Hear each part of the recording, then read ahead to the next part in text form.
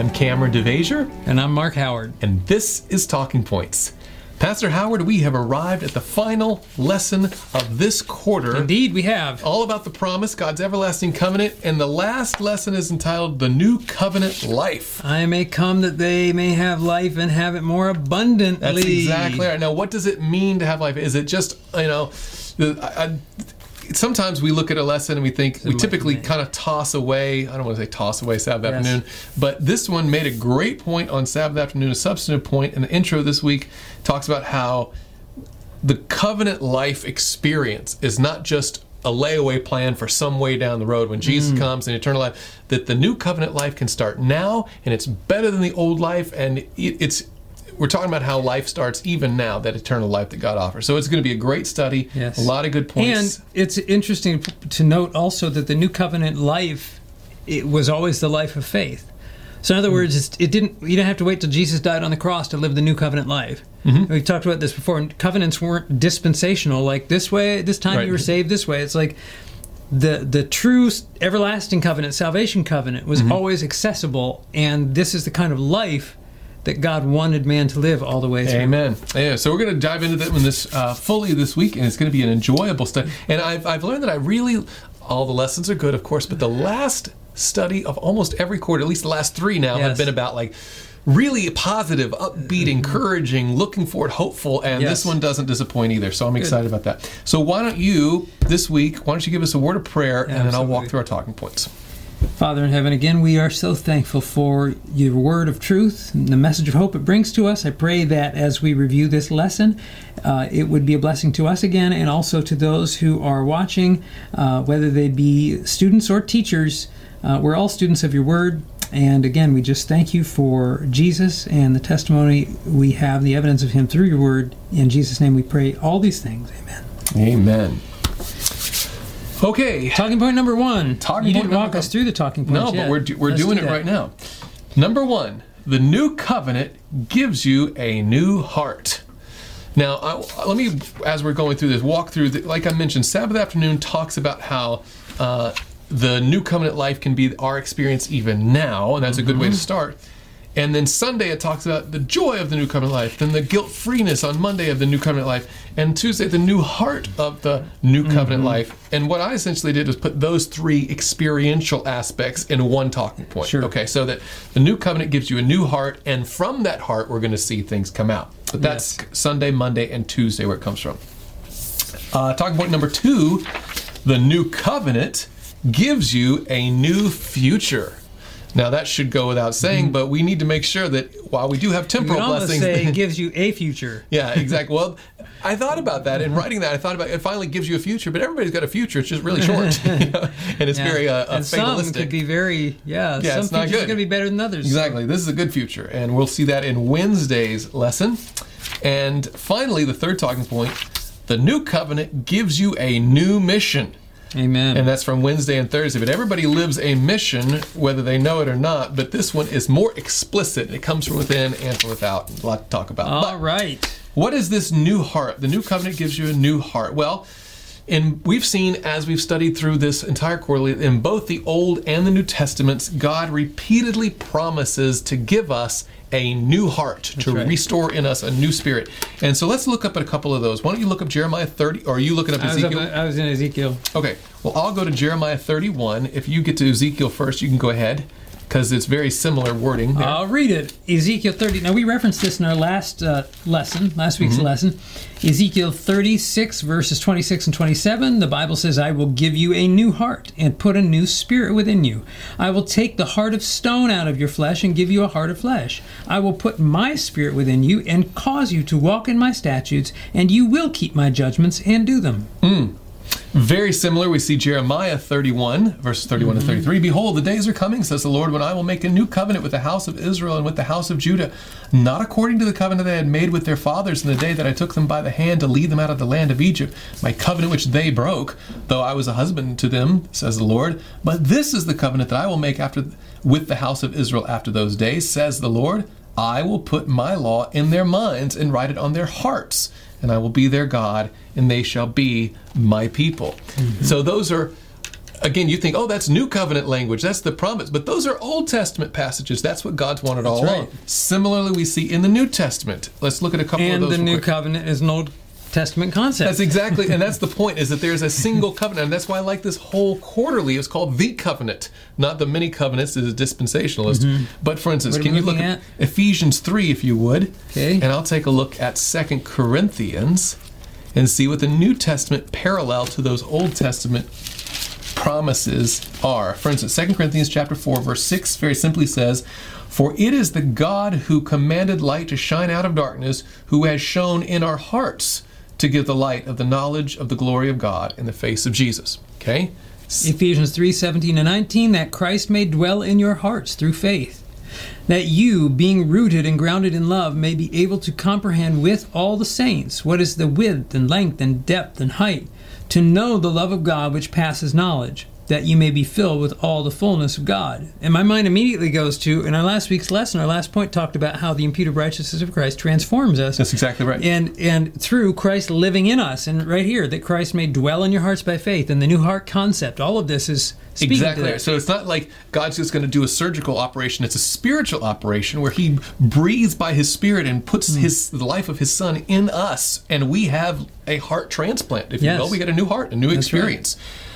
The quarterly on Tuesday, paragraph 2. And just so that we're clear, we're not talking about, as you said, we're not talking about the organ pumping blood. Right. The Bible talks about heart. It talks about, oftentimes, about your affections. Right. In other words, we don't have, prior to coming to Christ, our affections are sinful, are carnal. They're for self and selfishness. And so the new heart speaks to the idea of new affections. And I believe that those grow in our experience as well. So, for example, if one of our viewers is maybe thinking, I wish I had more of a desire for the Word, and well, that's where that new heart brings those desires. And that's what our hope is in, is those, God puts those desires in us and changes our desires and our likes and our dislikes and that kind of thing. Exactly. And the lesson brings out that exact point. In Tuesday, paragraph 2, it says, by Christ working in us, our lives are changed. Our hearts are changed. And we become new people with new thoughts, new desires, new goals. And honestly, the rest of this lesson is going to be looking at those new desires, the new goals, the new experience of that life in Christ. So it's not just I'll call you good and your life will pretty much be the same, except on the paper books of heaven, you're going to be accounted. Right. He's like, no, Christ is going to come into us. And he's going to do that spiritual operation that changes our interest. Like that old hymn, live out thy life within me, O Jesus, King of Kings. That's right. It's exactly the experience. Now, the ancillary benefit of that heart transplant, if you will, that heart transformation is palpable. Ancillary, I like that. Yeah, it's secondary. It flows in the train of. So let's put it this way. Yes. You had this previous war against God. You were at enmity with his law. You couldn't keep it, and honestly, even the desire to keep it was from outside of you. He's trying to work on you, but and you finally say, I think that would be better. I don't want it, and you have a change of mind. You relent your will. You surrender to him, and he sends Jesus into your heart, and you have this new experience. Now, what is that experience like? Now, the lesson rightly points out that we don't want to be driven by emotion. Right. We don't want to make decisions based on, the fluctuating ebbs and flows and ups and downs of life. But how sterile would it be indeed if someone's like, well, I guess I've said the prayer. I'm good now, I guess. And you don't have any palpable experiential difference, right? So the Bible does speak to the things like joy and peace and those tangible aspects of that new life experience, and that's what we can each have even now. Well, how many people have you met as a pastor who have put off spiritual decisions? They're like, well, I know what I need to do, and once I'm done sowing my wild oats, when I get so old that I can't have pleasure in anything sinful anymore, and I'm walking with my walker, then I'll come in and give my heart, because the Christian life has got to be just drudgery, Yeah, well, and I used to tell this to young people, a lot of times we look at the crosses of Calvary, and we envy the guy on the one cross who, he got to live the naughty life all the way up to the very end, and then he got in, when the life of Christ is better even now. That's right. It's not fun. Right. So, for instance, the first thing, and this is one of the things that was brought up in the lesson. To our memory verse, the life more abundantly. Exactly. So what does that look like in the here and now? One of the things, and it was on Monday's lesson highlighted that one of the clearest things we can experience immediately is the freedom from the condemnation and guilt of sin. So I'm thinking of 2 Corinthians chapter 5. We were already there, but now verse 21 says, "For he made him who knew no sin to be sin for us, that we might become the righteousness of God in him." So that great exchange where Christ takes our sinful past, our sinful, record upon his sinless shoulders. Can you imagine? I mean, when Christ stepped into Gethsemane, his sinlessness put on all the sinfulness of the world, and it almost crushed him out. Now, we can't feel what all of the weight of sin, but I do know what my own weight of sin feels like. And then to have that removed, what a breath of fresh air that might be. Romans chapter 8, verse 1 There speaks is to that. therefore now no condemnation to those who are in Christ Jesus, who do not walk according to the flesh, but according to the Spirit. Right, so because Christ has taken that away, I get to walk away breathing easy, walking tall, not in my own strength, but praise God that he's given that gift of peace. That's one of the most immediate senses we can have, is that God frees us from guilt. I can't help but think about this. You get the social media generation with you basically vote your preference on anything by social media.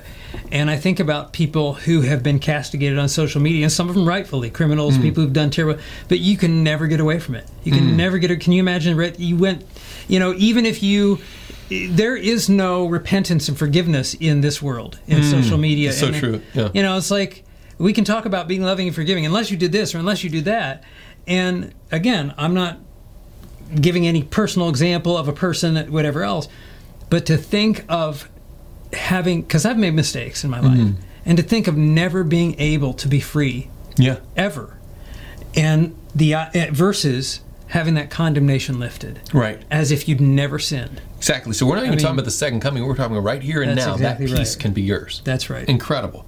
And then I would think the obvious outflow of that would be happiness, joy, right? Yes. Let's look at 1 John chapter 1.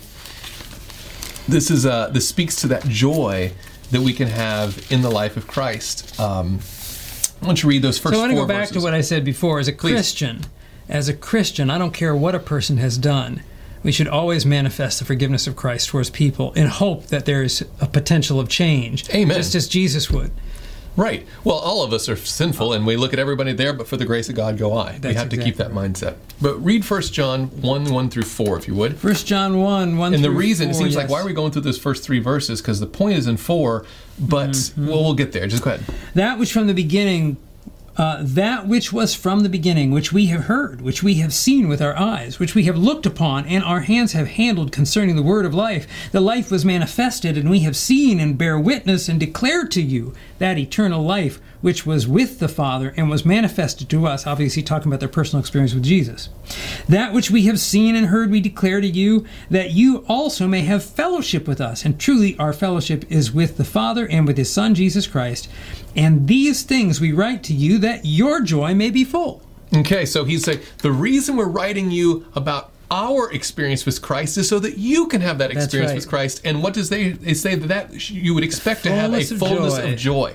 So there is a joy that comes, and the fellowship was in his presence. Yes, and if you notice there, in verse 3, that you also may have the fellowship with us, and truly our fellowship is with the Father and his Son, Jesus Christ. So there's 2 fellowships mentioned. First of all, you can have the fellowship that comes when the connection with God through the sacrifice of Christ, which even if there wasn't another human being around, that would be glorious. But he said, we've had it, and we want you to be part of this, right? So you have the fellowship with the believers too. So when you come in, there's a reason, Pastor Howard, and I don't have time to get into the sermon, but we don't just come to Christ, we come into the body of Christ when we join in Christ. So you think of the book of Acts, and 3,000 were added to them. It didn't just say, well, take your name and now you've got it, now go your way. No, but there's a blessing in being connected Think with of your Christ. own experience with the church. I mean, I was going to ask the question, and it's obvious answer. The answer is obvious.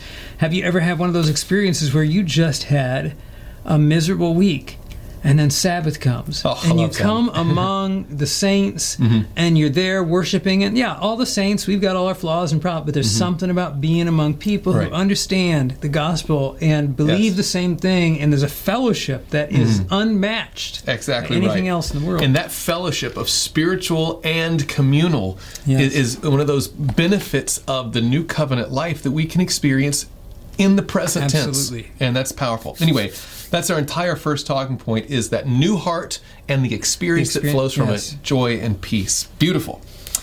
But I must add to the next thing, the new covenant gives you a new future.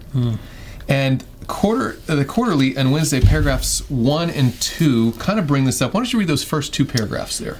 Yes, from Wednesday's lesson, it says, there are two dimensions to eternal life. The present dimension brings to the believer an experience of the abundant life now, referring to John 10:10, which includes the many promises that we have been given for our lives now. And that's kind of what we've already covered so far, but continue. The future dimension is, of course, eternal life, the promise of the resurrection of the body. Though still in the future, that is the one event that makes everything else worth it, the one event that caps all our hopes as Christians. Now, it kind of seems like of all the things we've talked about, how, you can have a connection with Christ, and you can have peace, you can have no condemnation, you can have joy, be connected with Him and with the believers, that then to say, but if we don't have eternal life, it's not really worth it. Right. It sounds a little trite, but that's actually, the point that Paul was trying to make. If you go to 1 Corinthians, or at least I'm looking at 1 Corinthians, the Apostle Paul was dealing with some people who didn't believe that there was a resurrection, even for Christ. That he might have lived a good life, a holy, perfect life, and taken our sin upon his shoulders and died on the cross of Calvary, but that's where it ended, was with the death of Jesus. He says, well, that's a big problem, because if Christ isn't resurrected, then our faith is futile, right? In fact, in verses 17 through 19, it says, and if Christ is not risen, your faith is futile, you are still in your sins. Then also those who've fallen asleep in Christ have perished. And of course, falling asleep is the general euphemism for dying, right? Those who've fallen asleep in Christ have perished. And then he adds this statement in verse 19, if in this life only we have hope in Christ, we have of all men the most pitiable. And that seems bizarre. It's like, well, we do have peace and joy, but, there's struggle in the Christian life. I want to add to that, where the apostle was on trial in Acts chapter 24. He's before Felix, the governor of Rome. He says, and they, speaking of the Jews who are accusing him, and they neither found me, I'm in Acts 24, verse 12, they neither found me in the temple disputing with anyone, nor inciting the crowd, either in the synagogues or in the city, nor can they prove the things of which they now accuse me. But I confess to you that according to the way which they call a sect, so I worship the God of my fathers, believing all things which are written in the law and the prophets. I have hope in God, which they themselves also accept, that there will be a resurrection of the dead, both of the just and the unjust. This being so, I myself always strive to have a conscience without offense toward God and men. So you would think of all the things Paul brings up on trial. In his trial, he says, this is my hope, the resurrection of the dead. Back to your point and his point. In his point here, 15. This is Paul would talk about joy, and he would talk about peace. He talks about the blessed hope later on, the resurrection from the dead. But everything is hinged on Christ resurrecting himself, and then in turn resurrecting us along with him. So if just Christ went back to heaven and lived and we just die like everybody else, that's really not all that Christ wants for us, right? So we can extol the blessings of peace and joy that we can have now, but short of eternal life, it's still not what God designs. In fact, I'm thinking of 1 Thessalonians, because when we say that, I think you touched on this last week, that eternal life, we often think of the length we were talking about in preparation. Maybe it was today. in preparation for it, but the eternal life, the quantity, exactly, quantitatively, is like it's really long, right? It's unending, and that's what makes it different. So essentially, it's the same life now. It's just a really long version of it. But this lesson, I think, rightly brings out that those two dimensions. There's the quantitative life, like the eternal life to come, but there's the quality of that life that can begin even now. And so praise the Lord for the quality of life. But even if that's all we had, and then we died like everybody else, we would still be sold short. But sure. So the idea, even from the resurrection, the idea of the resurrection from the dead, what if you're raised just like we are? Right. And part of the hope is, especially as you get older, is which I can speak. He's to, like, you're speaking here a little bit, yeah. But you think of that you're going to be restored. Not restored isn't even a good word. Like you're going to be better than you have ever It's been. The best version you've in ever your own experienced. physical experience, the world around you. Like it's just. It's not even the best day you had in this life. Right, and it's already going to pass that up. So when Paul speaks about, for instance, those who had fallen asleep, he refers to that again in 1 Thessalonians 4, a passage we're very familiar with, verses 13 and 14. Right. He says, "Brethren, I do not want you to be ignorant concerning those who have fallen asleep, lest you sorrow as others who have no hope." Now pause right there. Let's be clear, Christians should sorrow in death. We're sad that it happened. We miss our friends and loved ones. But there's a type of sorrow that's only for a season, but we have a hope beyond it, right? Whereas those who don't have this hope, there's a finality and a depth of that sorrow that we don't have to experience. And he explains why. "For if we believe that Jesus died and rose again, even so, or in the same manner, God will bring with him those who sleep in Jesus." So the hope of the Christian life is not just the quality of life we can have now, though praise the Lord, it's true. It's the quantity that will match the quantity, the quality throughout all eternity. Why don't you read Desire of Ages 388, commenting on how this eternal life works now and into the future. What does Mrs. White say? She says, "Christ became one flesh with us in order that we might become one spirit with him. It is by virtue of this union that we are to come forth from the grave, not merely as a manifestation of the power of Christ, but because through faith his life has become ours. Those who see Christ in his true character and receive him into the heart have, present tense, everlasting life. It is through the Spirit that Christ dwells in us, and the Spirit of God received into the heart by faith is the beginning of the life eternal." So we can have eternal life now qualitatively and in a sense quantitatively because, now we don't have time to go into this, but the same power that God has, exactly, the same power that Christ has unborrowed, underived, to call himself from the grave and wake himself up, which I can't understand, he's going to speak us in and into existence again through that same power. And that's something that we can't even wrap our minds around, but it's the hope of the Word of God. It gives us that. Well, we have to go to number 3. All of this so far has been, what do I get? I get joy, I get peace, and I get a life more abundant. Amen. But if that's all that there's a Christian life, it would not be a Christian life, because the new covenant gives us a new mission. There's a little more abundance to that life that we need to get, and it comes in number 3. Exactly. And the unconverted life is inherently selfish because we are selfish, so I look out for my own means, put me first, and all this kind of stuff. But as soon as you come into that connection with Christ, you start seeing things through Christ's eyes and having new desires like Christ has. And his life was a life of service and a life of mission. So let's look at 2 Corinthians chapter 5, where the Apostle Paul talks about what that new heart is motivated to do. Absolutely. 2 Corinthians 5 verse 14 says, "For the love of Christ compels us, because we judge thus, that if one died for all, then all died." And moving ahead to verse 17, it says, "Therefore, if anyone is in Christ, he is a new creation. Old things have passed away. Behold, all things have become new. Now all things are of God, who has reconciled us to himself through Jesus Christ and has given us the ministry of reconciliation. That is, that God was in Christ, reconciling the world to himself, not imputing their trespasses to them, and has committed to us the word of reconciliation.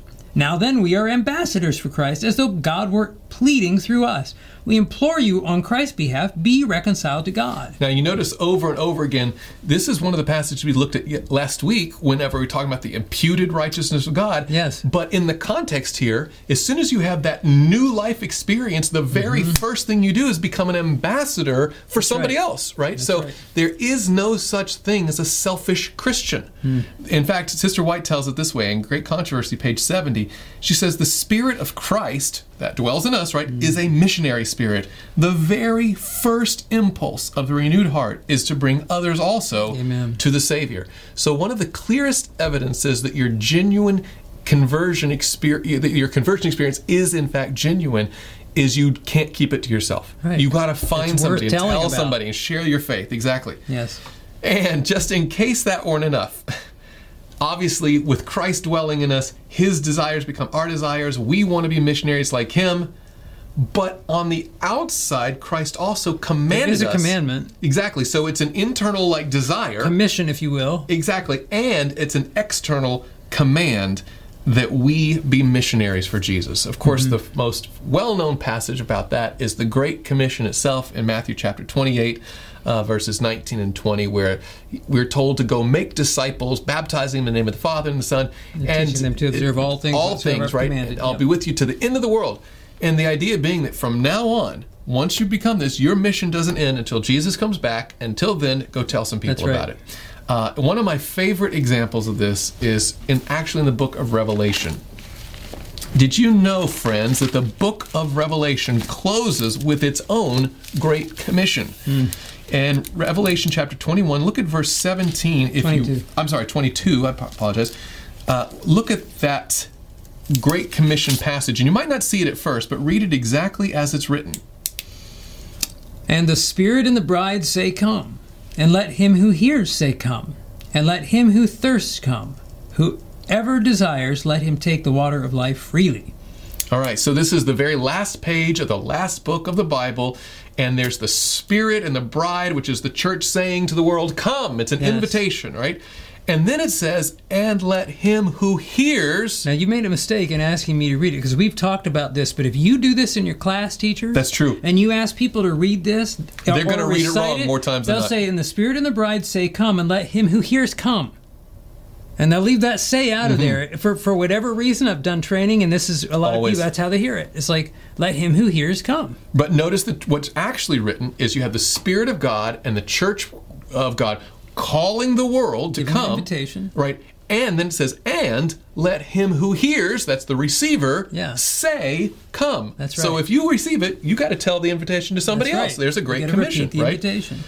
So commenting on this, Mrs. White writes in Acts of the Apostles, page 110, not upon the ordained minister only rests the responsibility of going forth to fulfill this commission. Everyone who has received Christ is called to work for the salvation of his fellow men. The charge, and she quotes Revelation 22:17, the charge to give this invitation includes the entire church. Everyone who has heard the invitation is to echo the message from hill and valley, saying, come. Amen. So this week we can see that the life of Christ is not just a hope for the future someday, but we can have hope, we can have joy, we can have peace, and we can have a purpose, a mission that springs from within and is commanded from without, that we are now ambassadors for Christ to give this message to the world. Which brings us a life more abundantly. Amen. Even now. And our conclusion on Friday says so aptly, the covenant is not just some deep theological concept. Instead, it defines the parameters of our saving relationship with Christ, a relationship that reaps wonderful benefits now and at his return. Amen. Pastor Howard, can you give us a word of closing prayer? Father in heaven, again, we just thank you for the testimony of your word. Lord, we want that abundant life now. We thank you for outlining in your word how we are to get it, ultimately through Jesus Christ and by his grace, abiding by your will. I pray that you would continue to work in your church, that we would not just be hearers and recipients of the gospel invitation, but that we would give that invitation to others as the message swells to a loud cry, and that multitudes, Lord, would be saved in your kingdom through the humble efforts of your church. We thank you for hearing and answering, for we pray these things in Jesus' name. Amen. Amen.